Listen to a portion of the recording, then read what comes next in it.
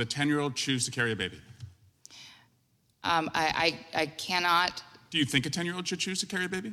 I believe it would probably impact her life, and so therefore it would fall under any exception and would not be an abortion. Wait, it would not be an abortion if a 10-year-old with her parents made the decision not to have a baby that was the result of a rape? If a 10-year-old became pregnant as a result of rape and it was threatening her life, then that's not an abortion. So it would not fall under any abortion restriction in our nation. Ms. Warbelow, are you familiar with disinformation? Yes, I am. Did you just hear some disinformation? Yes, I heard some very significant disinformation. Why don't you tell me about that? Yes, an abortion is a procedure. It's a medical procedure that individuals undergo for a wide range of circumstances, including because they have been sexually assaulted, raped in the case of the 10-year-old. It doesn't matter whether or not there is a statutory exemption. It is still a medical procedure that is understood to be an abortion. Beyond that, I think it's also important to note that there is no exception for the life or the health of the mother in the Ohio law. That's why that 10-year-old had to cross state lines in order to receive an abortion. Hey fam, welcome back to Profane Faith. Here we are. Yes, we are. We are continuing our series here, late in season 6, on the fallout of Roe v. Wade. I encourage you, if this is your first time tuning in, first of all, welcome. Thank you for coming, except for the haters. Y'all can just keep to stepping. But if this is your first time, thank you for tuning in.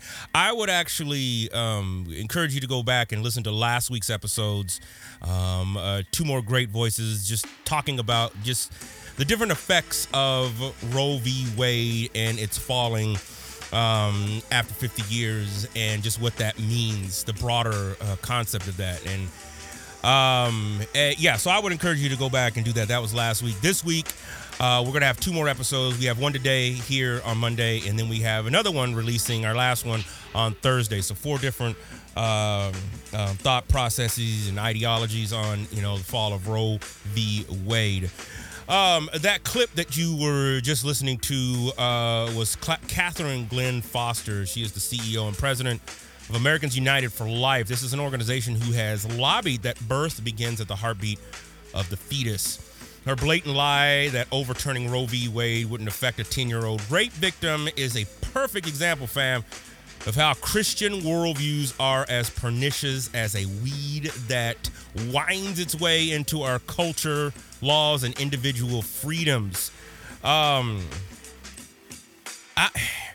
this is, I think this idea and notion, right, this understanding of a Christian worldview, a biblical worldview. I got some problems with that phrasing and that particular line of discourse, simply because it comes with an assumption that there is only one way to interpret a Christian worldview and a biblical worldview, right?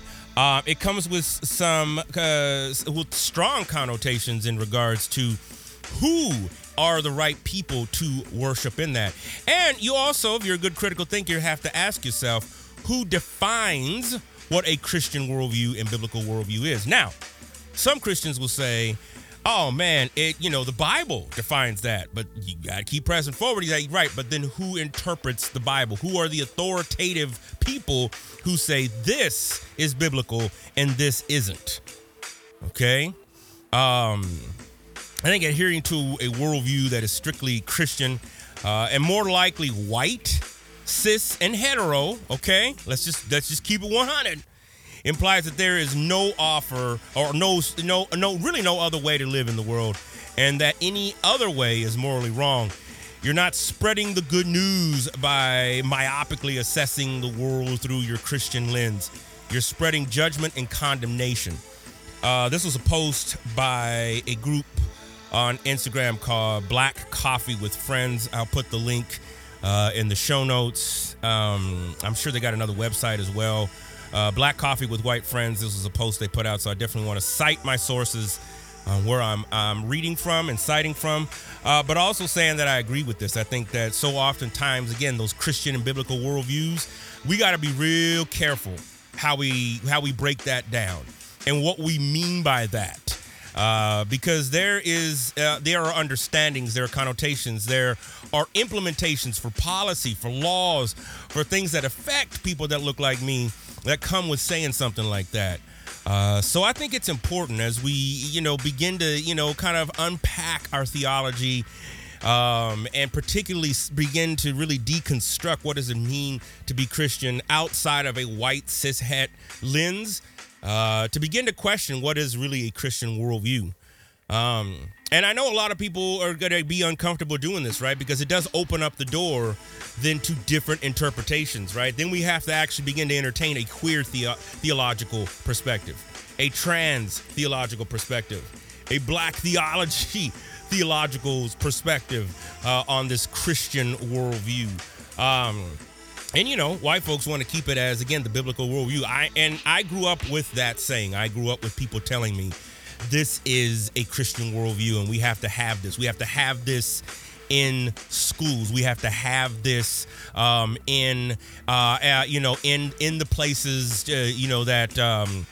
that matter, right? And then that is politics. And again, you're gonna hear today. I got Ashley as a guest who is sharing her experience, but I'm also replaying an episode that I recorded with the great Lisa Sharon Harper, 3 years ago. I don't know. I'm going to put the link to the full episode in the show notes at whitehodgepodcast.com. But she breaks it down, just the history of abortion. And, the conservative right didn't even care about abortion. They didn't care about any of that stuff. These are racist laws that are in place. Well, these are racist ideologies, that are in place. And a lot of this stuff took place during, like the Satanic Panic, the rise of the moral right, focus on the family, that stuff during the 80s. And it's really kind of permeated throughout culture in the guise of Christianity. And that somehow Christians are being persecuted. The devil is after them. I'm telling y'all, fam, this is a very dangerous worldview. This is what leads folks to war. Because if you believe you are on God's side, right? You believe that God has personally called you to take out your enemies, and that the people rising up against this country are enemies of God.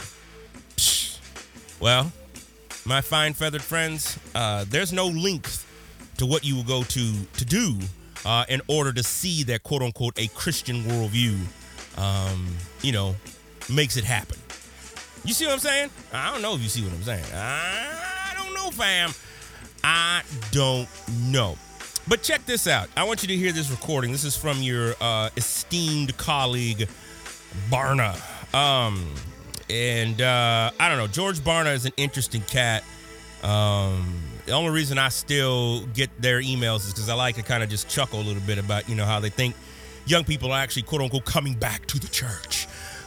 And just some of the data. Now, I'll give Barna has done a hell of a job marketing really to the Christian industrial complex, and really positioning himself and his organization as the authority on Christian stats. They are gatekeepers.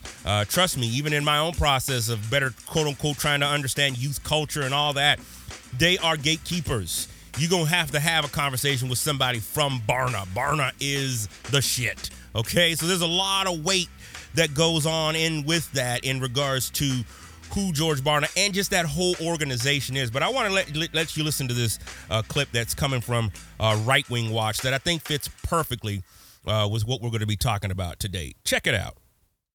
You look at the integrated disciples, they say, no. Only one thing matters. That's, am I knowing and loving and serving God to the fullest possible extent that I can?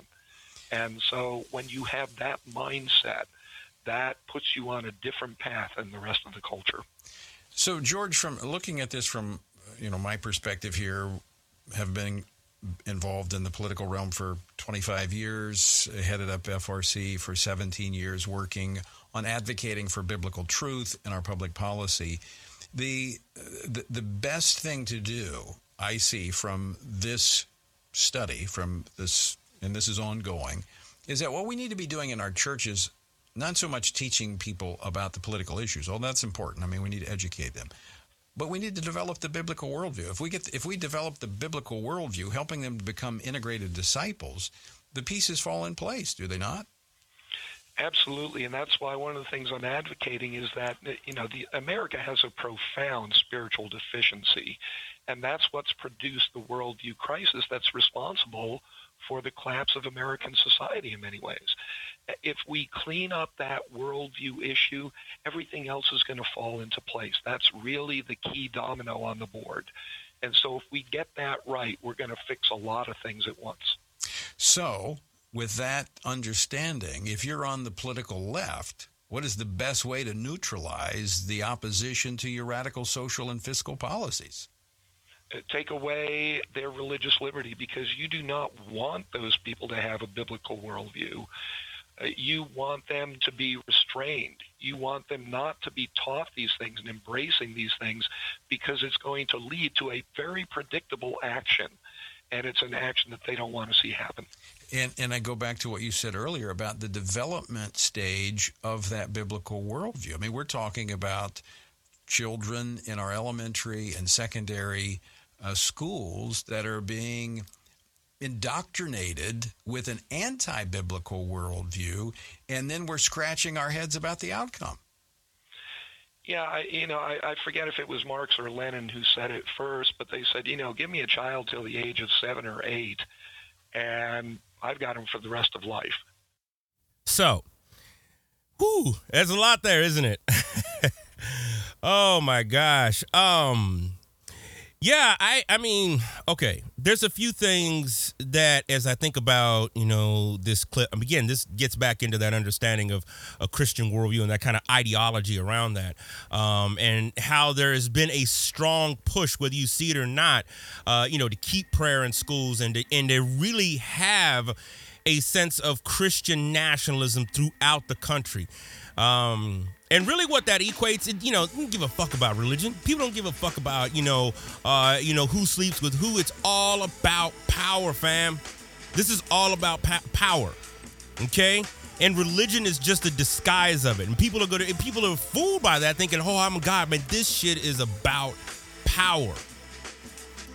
And so for me, I'm just like, wow, this is a dangerous rhetoric that's going out, right? It's like, now you're completely misquoting Stalin or Lenin, however you want to go on that. If they even said that, I don't necessarily. They said a lot of stuff in regards to that. They're very critical in terms of their worldview on religion because of some of the shit that had gone down. Now, I'm not trying to make Stalin and Lenin out to be saints, but what I am saying is that I'm all for interpreting the Bible in a lot of different ways. It is an old book. I've talked about this on the show, and just some of the agendas that even went in at the Councils of Nicaea to keep certain books in, leave certain books out. We know from history that shows us right that the Christian Bible was tampered with. To keep black people subjugated to white master, to the white master, and really how whiteness is better. We know that scriptures were changed, from one thing to the next. So when it comes down to that, I'm not buying that, we got to have a Christian worldview in schools. Hell to the nah. Whose is it? Are we studying Cone? Right? Are we studying Will Gaffney, Dr. Will Gaffney? Yeah. Howard Thurman? Nah. I don't want to hear nothing like that. I like keeping my religion and politics separate. And I think right now this is part of, what gives me angst in regards to how we're headed. It's like the old analogy, right? The frog in the pot, in the cooking pot, right? When you think Barna, this is Barna, this is a guy, again, who a lot of people know, again, this idea notion of the Christian right. There is no other worldview other than the Christian right. That is Christianity in that sense. You can't be leftist. You can't be a liberal. You can't be. It is like an anathema to those folks. It is like oil and water. So it stands to reason why there's been such a push, right, to push past this thing on abortion and get that that law overturned. So yeah, fam, there's a lot. This is just a podcast to say, a call to action. I think we got to wake up because there's a lot coming down the pike. This type of ideology, especially since these cats have so much power, we know that, particularly white cishet men, have a lot of power, a lot of money. We know that rules the world. We know that funds wars, and we know that funds militaries, right? So, I don't know. That's what gives me pause about, the next decade in this country, especially when you think about just how unorganized and disjointed Democrats are. And I don't think that Democrats are in the office right now. They ain't doing shit. So we got some problems.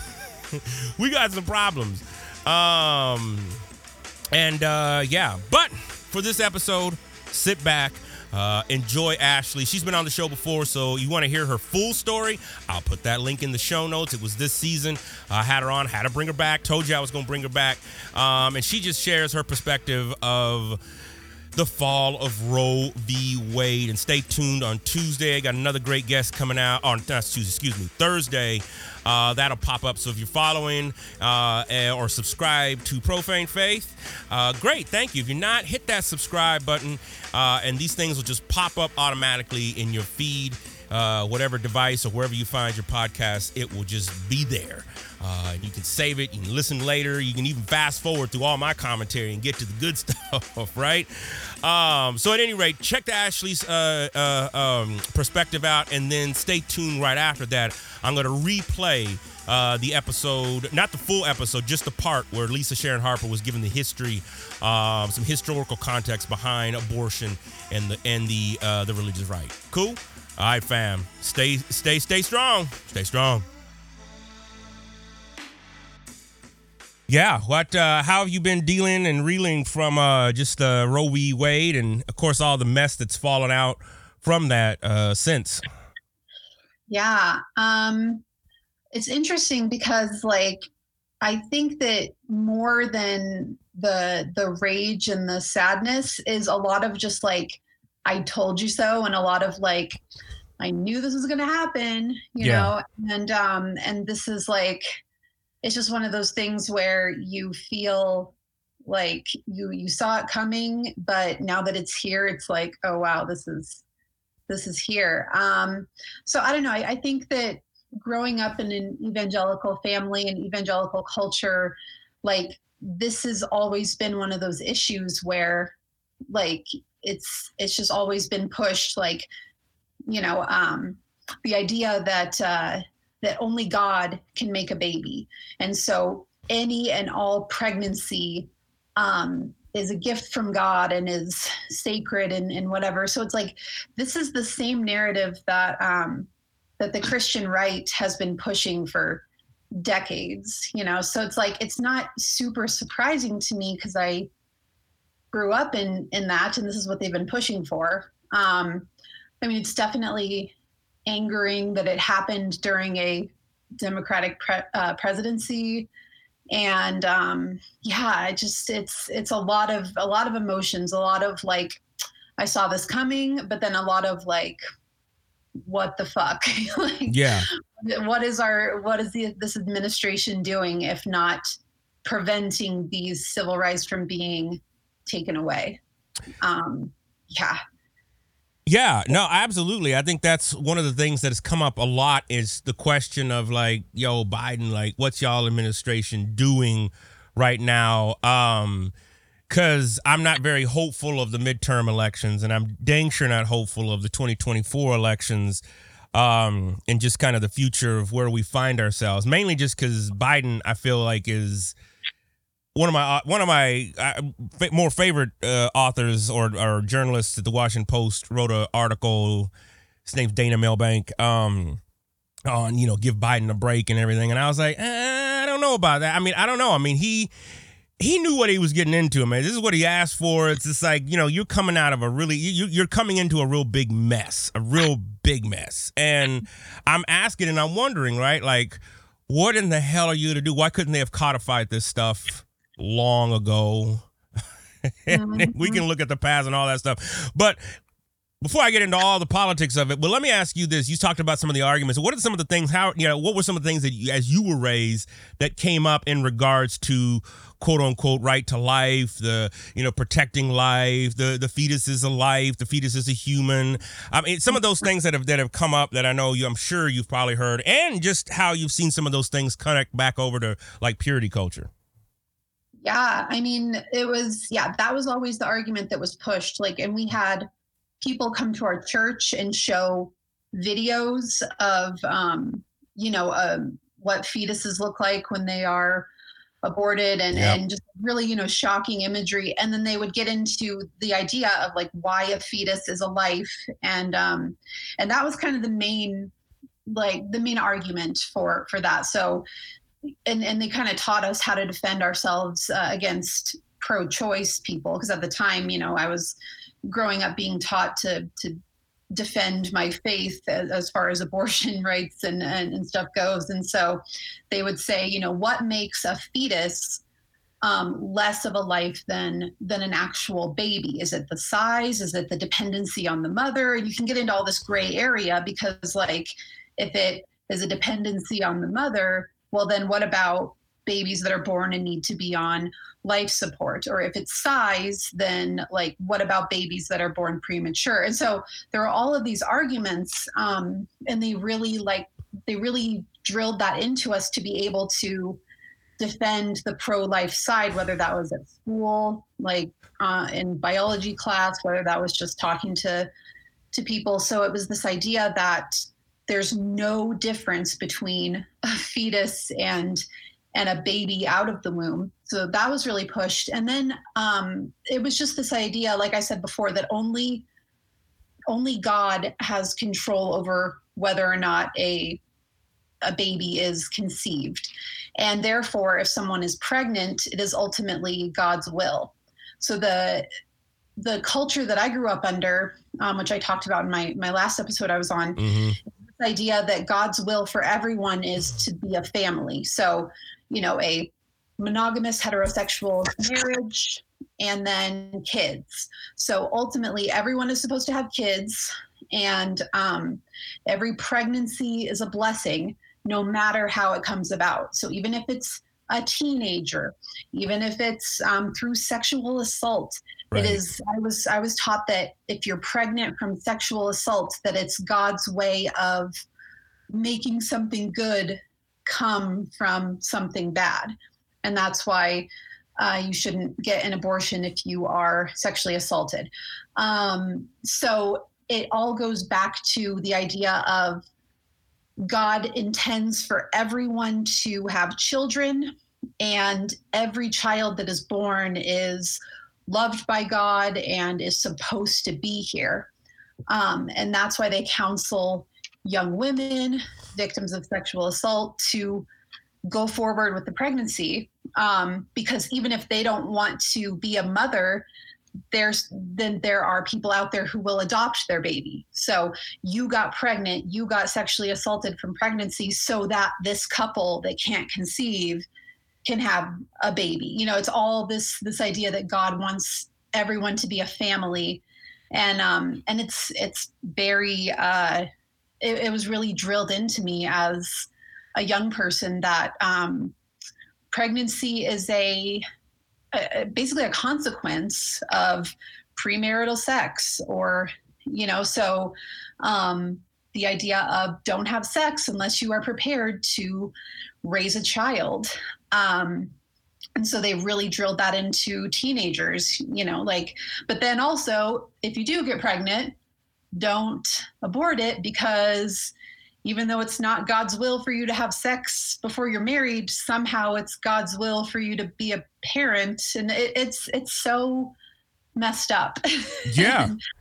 But that was kind of the narrative that they were pushing, was that babies, quote unquote babies, are supposed to be here, and whatever the circumstances, we need to make sure that those babies get born. And it was very much like advocating for these babies, but then I'm sure, as you know, once they get here, if they're born to a single mother, if they're born to a teenager, they do very little as far as actually helping when they are outside of the womb, So. Right.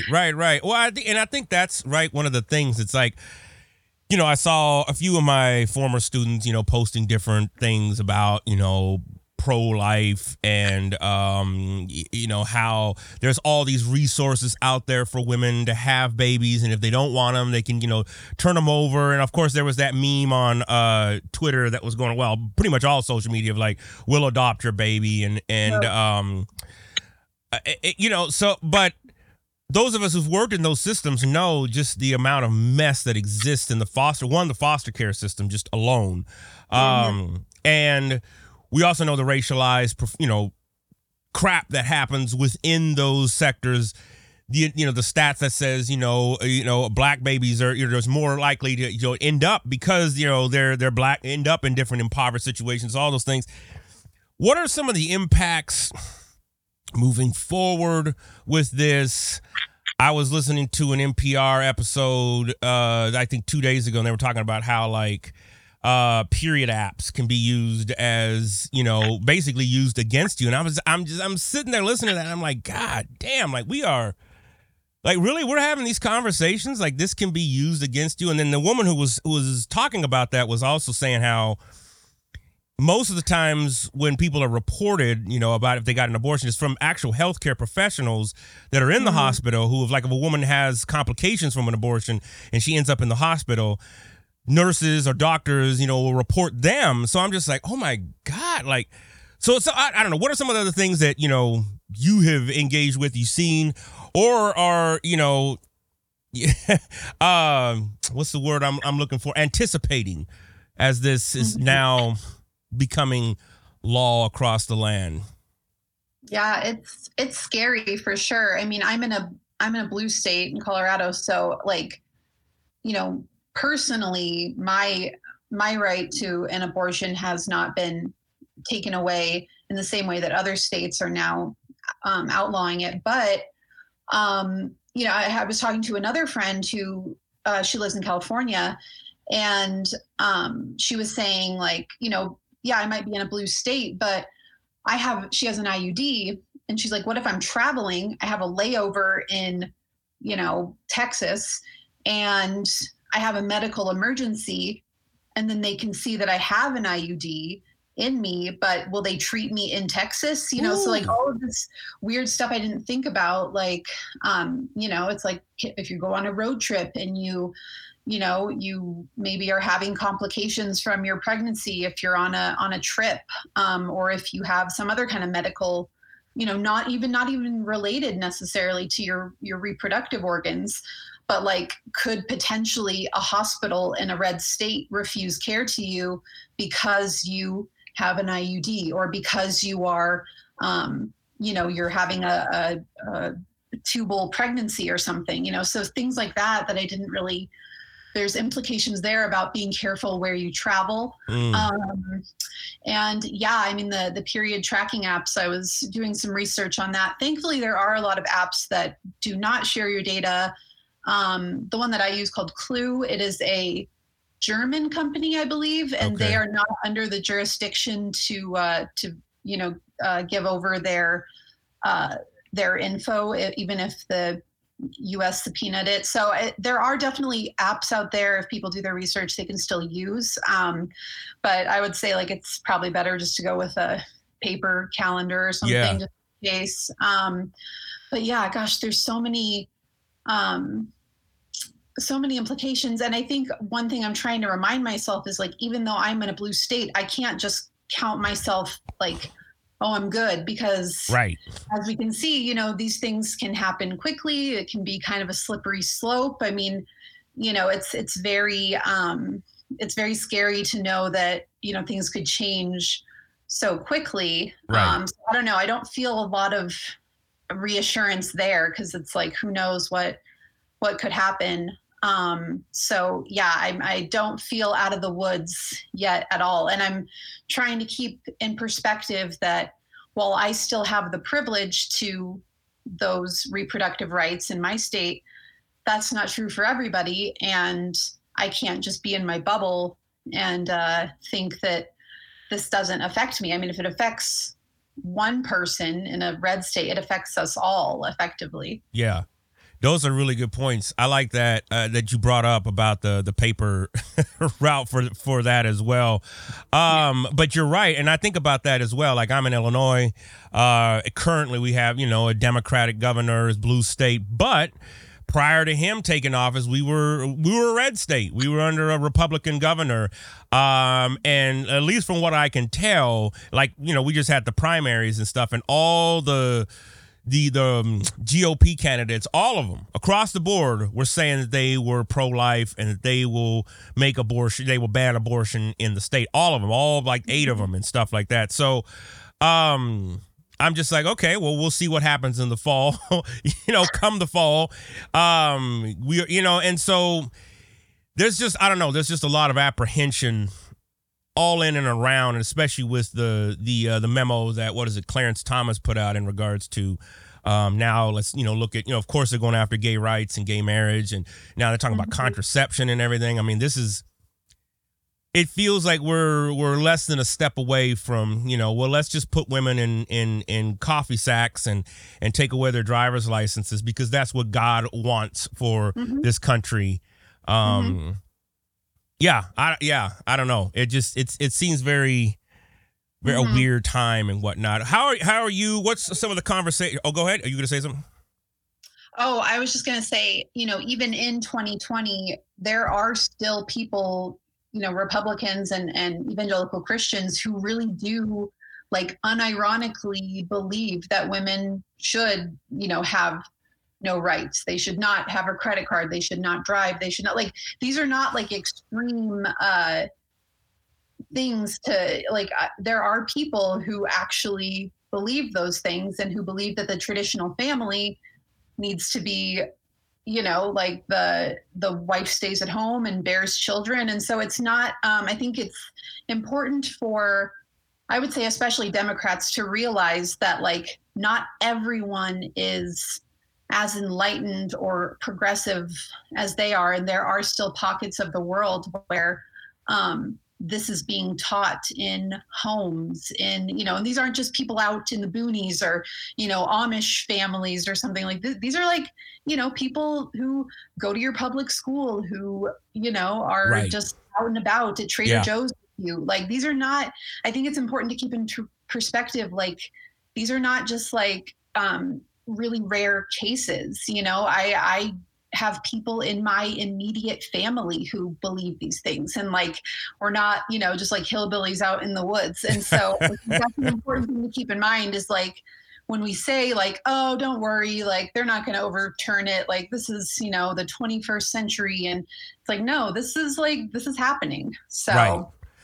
I'm glad you said that. I mean, because that is the truth, right? And this is why I say ideology is such a powerful item for anyone, because it controls behavior, right? People will do those things in the name of God, right? People who and I've been around as well, growing up, being around particularly Black Seventh-day Adventists. I mean, there's a lot of people who do things that are just fucked up, but they do so thinking, I'm doing this for God. I am God's warrior. I am God's ambassador in doing this, and this is God's love. Not ever thinking until, they have some kind of moment. I mean, I've said it before, I went back and tried to personally say, I apologize to a lot of the kids, well, they're grown ass people now, but, kids that I work with, when I was a quote unquote youth pastor, and just all the crap on sex and this and that. I mean, it was just I don't know. It was just a racketeer in terms of the ideology being thrown around and whatnot. Yeah. So what have conversations been like for you with family, with partners, friends, work, all of those things? I know you code as well, or and you in that computer world and stuff. So I envy that. I need to do something like that as well. Although maybe I'm stereotyping. Maybe there is much more engagement in the computer world with people than than the stereotype lets on. Yeah, I mean, in a way, I feel like the circles that I run in still are pretty progressive. The people I choose to spend time with, whether it's work or the tech side of things or the evangelical community, they're all very forward thinking. So I feel like I have a lot of support in those conversations, and everyone is collectively like, what the fuck, Yeah. And so it's good to, have that. It's one thing I've noticed, I don't want to make like a total blanket statement, but one thing I've noticed is straight white men being particularly quiet about a lot of this, and like not really saying a lot, and not really, and part of it is like maybe they're just trying to give the floor to other people who, are actually affected by the overturning of Roe v. Wade. But then part of me is like, okay, you have this privilege, but now it's like kind of crickets and you don't have a whole lot to say about it. And like I was watching a TikTok and there's a group of students at BYU. They're called the Black Menaces. It's a really good TikTok channel, and they just interview kids. It's Black students who go to BYU, and they interview other students about, just different social issues. And they were asking different students about, what do you think about the overturning of Roe v. Wade? And they asked this one kid, just a straight white, cis presenting kid. And they were like, what do you think about the overturning of Roe v. Wade? And like, he just goes, oh, I didn't even know that it was overturned. I didn't know that. What? And it was like, yikes. Oh man. But I feel like that's, wow. I would like to think that's rare right now that, it's so, but I don't know, man. It's like, if things don't personally affect cisgender straight white guys, it's hard to get them actually, involved about it. And then on the other side, I'm seeing a ton of rage and, just a lot of talking from white women, because all of a sudden they feel very affected by this, even though for decades, for centuries, women of color and their reproductive rights have always been, taken away, have always been up for grabs. And so I feel like I'm trying to have conversations with people that are different than me, because it's very scary to see who is showing up, who's not. It's really interesting. And there's there's a lot of talk about like we're going into the Handmaid's Tale times and stuff, and I try to kind of push back on that, because I'm like, this is something that it's more in the forefront right now of our brains because it's been overturned and it can affect anyone who becomes pregnant. But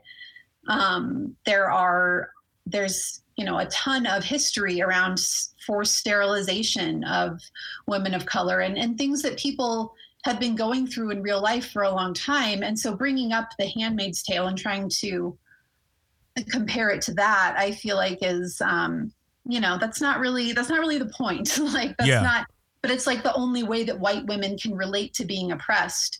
So it's really interesting. Yeah, that's a good point. The other conversation I've been having with a lot of people lately is about politics. And it's like, kind of like facetiously, I am like, what are Republicans, what are these single issue voters gonna do now? Because abortion was always the one thing that Christians say, keep them voting Republican.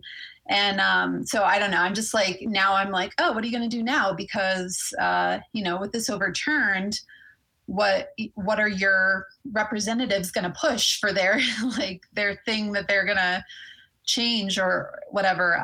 So now I'm like, okay, that one issue is gone. Now you have to reckon with all of these other issues that fall under what Jesus taught, helping the poor and, loving your neighbor and laws and policies that support that, which fall heavily on the Democrat side. So it's like, okay, your abortion is taken care of. That issue is overturned. Now are you going to be real with yourself about what else the Republican Party supports or doesn't support. So yeah, I've been kind of annoyed with that whole situation too. Ooh, that is deep. I like that. That is a really, really good point in regards to some of these wedge issues, right, that they have been talking about. Because you're absolutely right. I've heard that from a lot of different people, right, who say, like, the only reason I vote Republican is because they support the right to life, and you know, it's like, oh, that's the only reason I kept, voting for them and stuff, and you're right. It's like, well, so what now? Like, okay, like, what you gonna do? And my question is like, can someone, really reckon? I mean, because I want to believe that, but you're right. I mean, you can, even going back to what you were talking about, I feel like as a society, we've gotten to this really apex where, like, if it doesn't affect me and if it's not showing up in my timeline somewhere, I don't know. I got quote unquote life to live, and I got things I got to go do over here. And, with social media, I can just keep scrolling like, oh, that's bad, but, it's not here. That's not in this country. I mean, how can you have a white guy that's still saying, I didn't even know that was overturned? Like, okay. So I don't know. I mean, these are some things that concern me. And this is just, again, my glass is half empty type of hat going on. And as a researcher, I think about just kind of the ignorance, and not that people are dumb, but the ignorance, I think, of folks in regards to current events, and then ultimately the implications for that. Critical race theory. Most people who argue against it, I would say, dare to say almost all of them, haven't the slightest clue what the hell they're even talking about. Somebody has gassed them up, telling them that people that look like me are teaching their kids to hate white people. And I'm like, I was driving, I think I told you this, I forget where I said it, but I was driving through up north. We got a little timeshare, so we were, driving up north in Illinois, Galena area, and there was a sign that said, "Say no to CRT," and I'm just like, do you even know what that means? Like, who have you read from CRT that you're like just against? Like, tell me about that. Tell me about some of the research that you have read that you disagree with. Right. So I don't know. How are you holding up personally, just in these days and nights? It feels like there's just a lot coming at us in general, between police shooting, there's unarmed black guys 60 times, compared to a mass shooter who did shoot and kill people, but they take him into custody very nicely, and, he's arrested. I mean, from that to the ongoing news, of course, I can't stand election years because it's just all the ads and crap that comes up. But how are you personally holding up and all that stuff?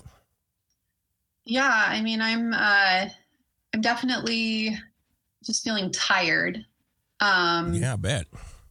And very I don't know. I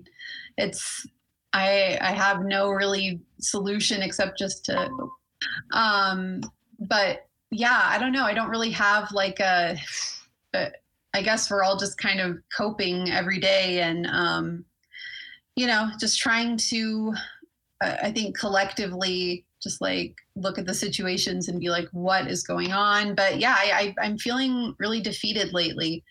And, especially defeated about voting. Like, that's the most annoying thing is, like, right now, Democrats are like, that's why you got to get out and vote. That's why you got to do that. It's like, but we did that. And right. Look what happened. Like, it just makes me want to be like, no, I'm not going to vote because look what you've done. It's just, It makes me feel very untrusting of everything. I think we as a society have gone through so much trauma that lately it's hard to really process when things happen. So you're like, when the 4th of July shooting happened, I think a lot of people were just like, well, there's another one. It's hard to not just kind of become numb to it all. So yeah, I mean, personally, I've been trying to keep up with a lot of activists on TikTok and Instagram. I'm off Twitter now, but TikTok, Instagram, different people who are elevating, actual ways to help and fund these things that we need for reform. But I mean, honestly, like if I'm honest, most days I'm just like, what is happening? Like just going through the motions and being like, I don't know what to do. Like they tell me that I just need to vote and that's what it is. But clearly that's not enough. And so, yeah, I wish I could have a more positive answer to that, but I think I'm just sort of like defeated about everything. Woo! You're saying a lot there. I completely hear you on that. In fact, as soon as I get off here, I'm going to go take my frustrations out on the lawn and do some, because I feel like that's the only thing I can even somewhat control at this point.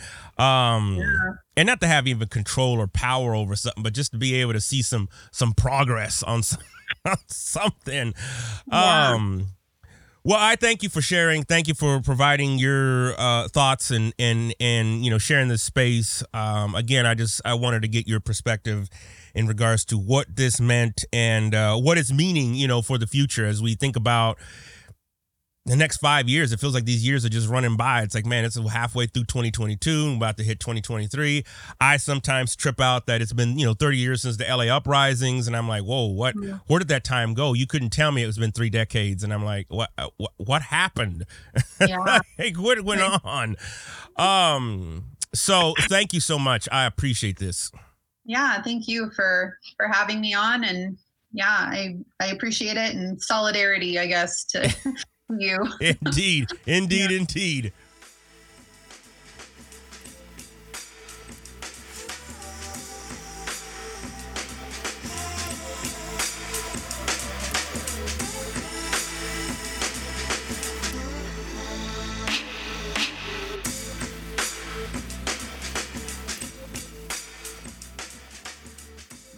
So, yeah. But also, I mean, here's another thing that I didn't understand as a kid at that time, that I only really began to understand like about around 2006, 2007.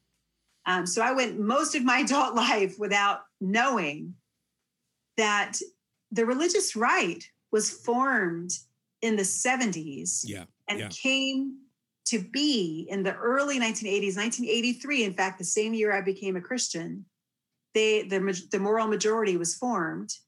And the reason they came together was not to fight Roe v. Wade, but rather it was to fight Brown versus the Board of Education. See, yeah. Hello. It was to fight the impact of Brown versus the Board of Education on Bob Jones University, who had taken their own case to all the way to the Supreme Court to fight to try to keep their campus segregated. And because what happened, the lineage kind of goes like this: Brown versus Board of Education, 1954. And then the next year is when Emmett Till is lynched. And he isn't just lynched, he is eviscerated. He's eviscerated and murdered, right? So there's like rage behind this murder. And why? Because the way of life of the South and segregation have been disrupted by Brown versus the Board of Education. Then you have the whole next decade from 1955 all the way to 1965 is basically a second civil war. It's the civil rights era, and it's a war, right, for the desegregation, for the rights of people of color to be realized in full. And so the original culture wars, if we're honest with ourselves, did not start with Roe v. Wade and the ERA. The original culture wars started with Brown versus the Board of Education. Yes. And it was the war to maintain white space in the South and white supremacy, really white nationalism in the South. Mm-hmm. And right. And so then we win civil rights, we win, the Civil Rights Act, the Voting Rights Act. And then stuff starts to change. I mean, like codes and laws start to change. Right. And one of those codes that changes is some codes that have to do with education because of the Civil Rights Act and the reality that you can't claim to be a tax exempt organization, even, a church or a religious organization, unless, I mean, if you are discriminating against people of color because of the Civil Rights Act, which is founded on the basis of Brown versus the Board of Education. So when Bob Jones University gets something in the mail saying your tax exempt status is about to be revoked because you have segregationist policies on your campus, they go up in arms and they're all like, well, we have the right to be segregated because our faith, says that you can't no misogynization of the races. And then, they finally back down a little bit and they say, okay, never mind. We'll let one Black person on the campus. So they literally took a janitor. They took a janitor and enrolled them into that school. And he only lasted 1 month. I'm out of here. And so he left. And then they said, okay, we'll allow they didn't say people of color, obviously, we'll allow Negroes on campus, but they have to be married. And so they allowed married students. And then, that still did not, the government was still like, sorry, your tax exempt status, this is still segregation. It has to be freely used by all. And so then they were like, okay, we'll allow single Black people to be on campus to come on and be in our school, but they have to sign a vow that they will not sign a contract, that they will not date while they're on campus, while they're going to our school. Oh, man. And every white student had to actually sign something, or it was at least it was policy, that if you were a sympathizer with mixed race dating, you would be expelled. You couldn't, not only could you not date, you couldn't be a sympathizer. Have mercy. Hello. So their tax exempt status did not, it was still going to be revoked, and they took it all the way to Supreme Court. And who rallied for their defense? Jerry Falwell, Jim Baker, all the people that we now know as the founders of the religious right. They rallied around Bob Jones. And they also got Ronald Reagan to rally. That's how Reagan won, is that he promised to help Bob Jones University when he became president. And the very first thing he ever did when he stepped into the Oval Office, the first thing he did was to visit Bob Jones University and throw his support behind them. But it didn't work. They still lost their case in 1983.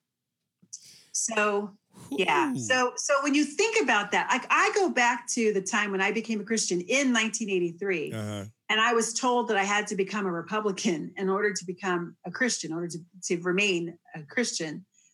I mean, think about how warped that is. Yes, absolutely. Right? Yes. Yes, it is. I mean, think about the reality that what they're saying is that in order to be a follower of Jesus, the one who confronted the kingdoms of men and told them, you hands off the image of God. The one who said, I came for the oppressed, right? That Jesus, they said, in order for me, a Black woman, to be a follower of Jesus, I had to be in line with a party and a candidate who vowed to protect segregation.